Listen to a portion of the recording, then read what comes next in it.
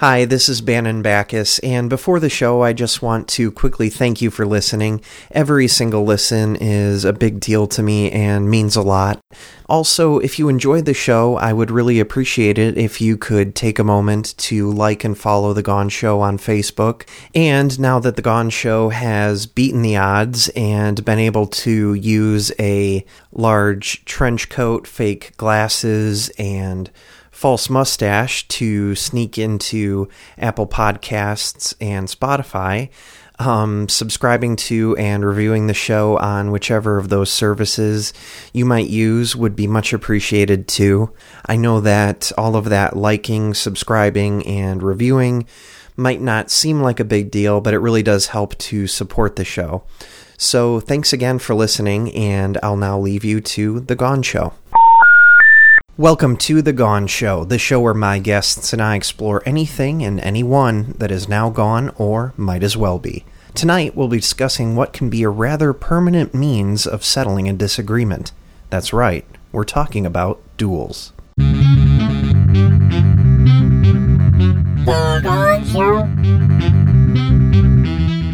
And now, joining the world and beyond from The Gone Show studio in the American Midwest, the host of The Gone Show, Bannon Backus. Good evening and welcome to The Gone Show. Tonight, my guests are Jay Stewart, who is a brain in a jar. Hello. John Mad Jack Mitten, who passed away in the United Kingdom in 1834, and now manifests himself as an oversized mouth and mustache. Hi. And Orson Escanaba, who is a yeti and is joining us for his second visit to the show. My previous experience was not entirely unpleasant. An endorsement that glows like a lightning bug plastered to a car windshield. Now, if memory serves, your reason for first appearing on the show, Mr. Escanaba, was to establish a relationship between yetis like yourself and mankind.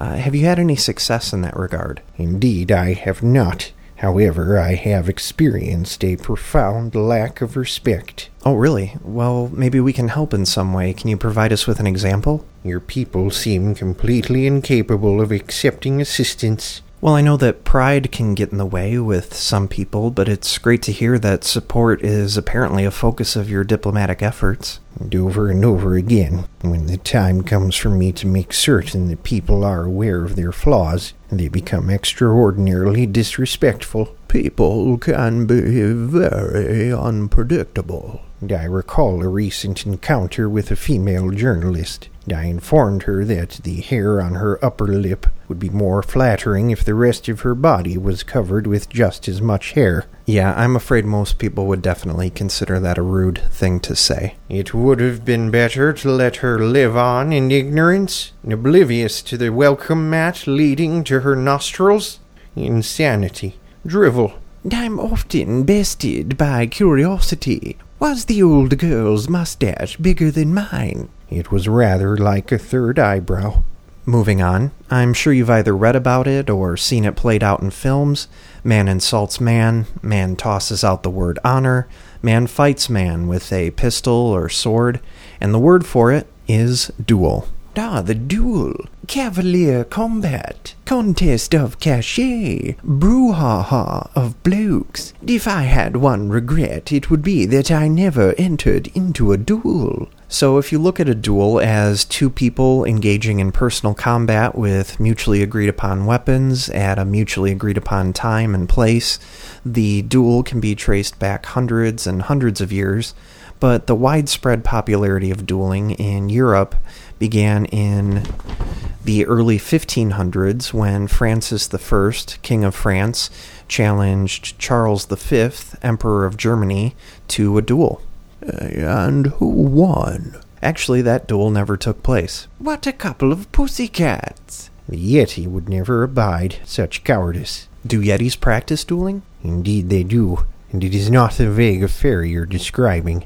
The specifics are not determined by the whims of the combatants. A yeti duel is defined by rules passed down for more than 100 generations. What is the yeti word for duel? The revered dueling tradition of the yeti is known as Boomshakalaka. Wow, great name. It begins when a challenge is made, a challenge that takes the form of one yeti pulling a clump of fur from another, and then consuming it in a tepid broth. Chef, oh boy, R.D. So the yeti challenged has no choice but to accept the challenge? And of course not. We are yeti, dutiful, honorable, plucky.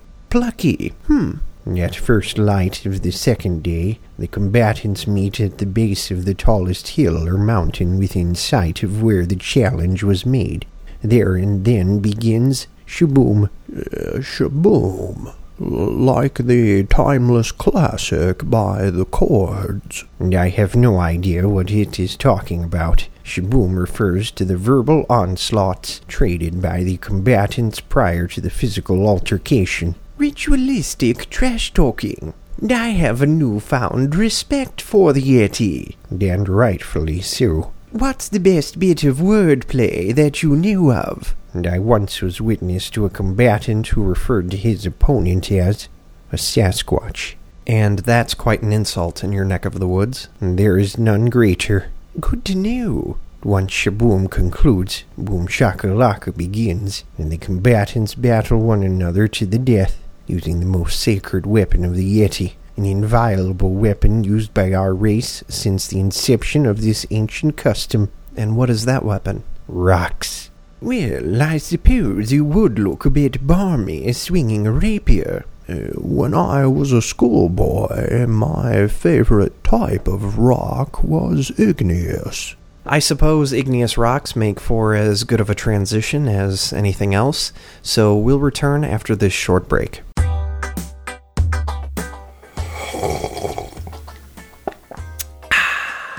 If you're like me, there's nothing that you love as much as a good cup of coffee, except for sexual intercourse. For those who enjoy putting their hands around a hot cup of coffee just as much as they do putting their hands around a hot body, it's my pleasure to introduce Hot Grind, the complete line of sexual products that all incorporate coffee. For those who appreciate a slow brew, our extensive line of coffee-scented body lotion is sure to become the best part of waking, or should I say, staying up.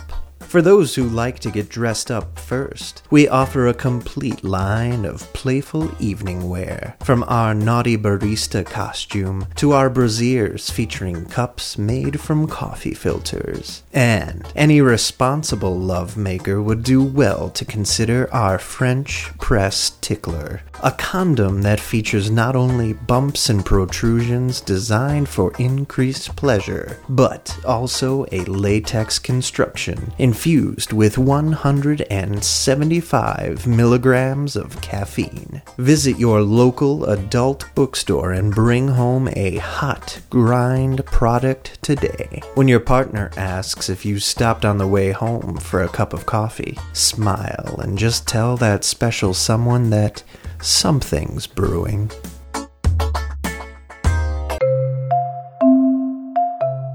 Puppies. What's not to like? Nothing. At Piddle, we know that, and that's why we offer each one of our customers one puppy a month, delivered right to their doorsteps. With Piddle, it's like Christmas every 4 weeks. In fact, just like a Christmas surprise, you won't even know the breed of the puppy that you'll receive, as we make our selections based upon breeding trends and market values. Of course, for those who have not already sniffed the anal gland of Piddle, so to speak, you may be wondering what it is that you're going to do with so many puppies. Well, Piddle is a proud partner with cosmetic testing laboratories across the world, so we're able to happily accept back any and all animals once they've grown older and become less cute. And yes, we're happy to accept them back with open arms through the mail. As a special offer to new customers, visit Piddle online today and subscribe for a minimum of 3 months, and you'll receive a free cosmetic product of your choice that's guaranteed to have been made possible with the help of a returned Piddle pet. Piddle. 1 puppy a month for as long as you'd like, 1 less puppy whenever you like. What's not to like?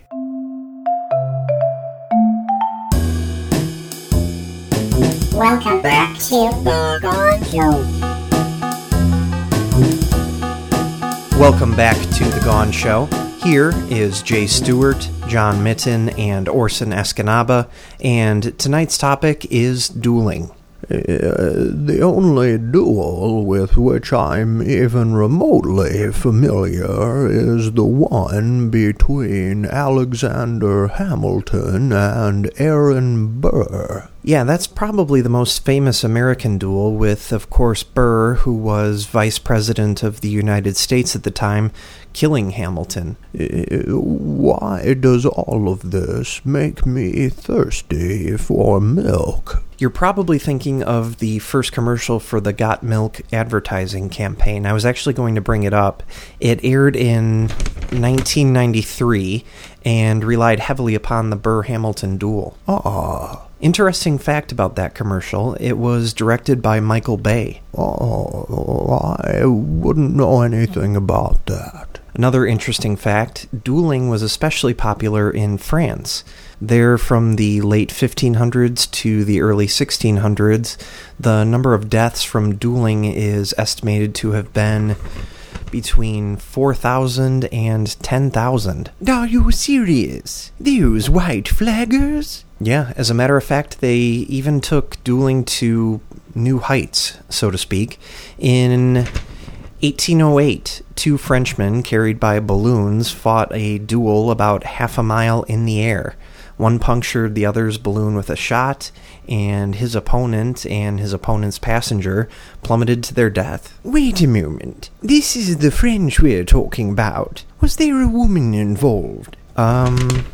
Yes, they were fighting over an opera dancer. I knew it. They both wanted to make tadpoles with the same woman.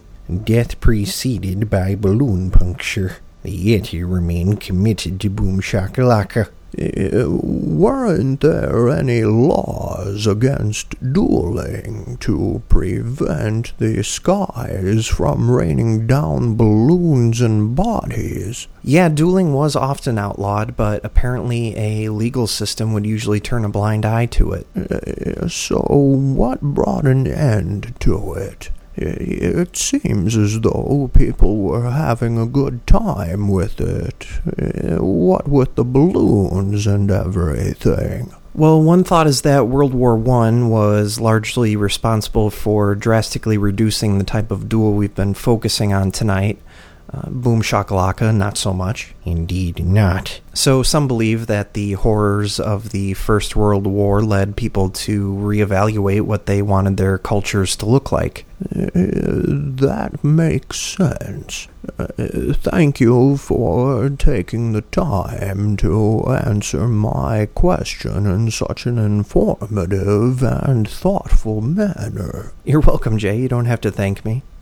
I'm just making a conscious effort to be as polite as is possible. All of this talk about dueling has me a little on edge. For what it's worth, you're one of the most polite people I know, Jay.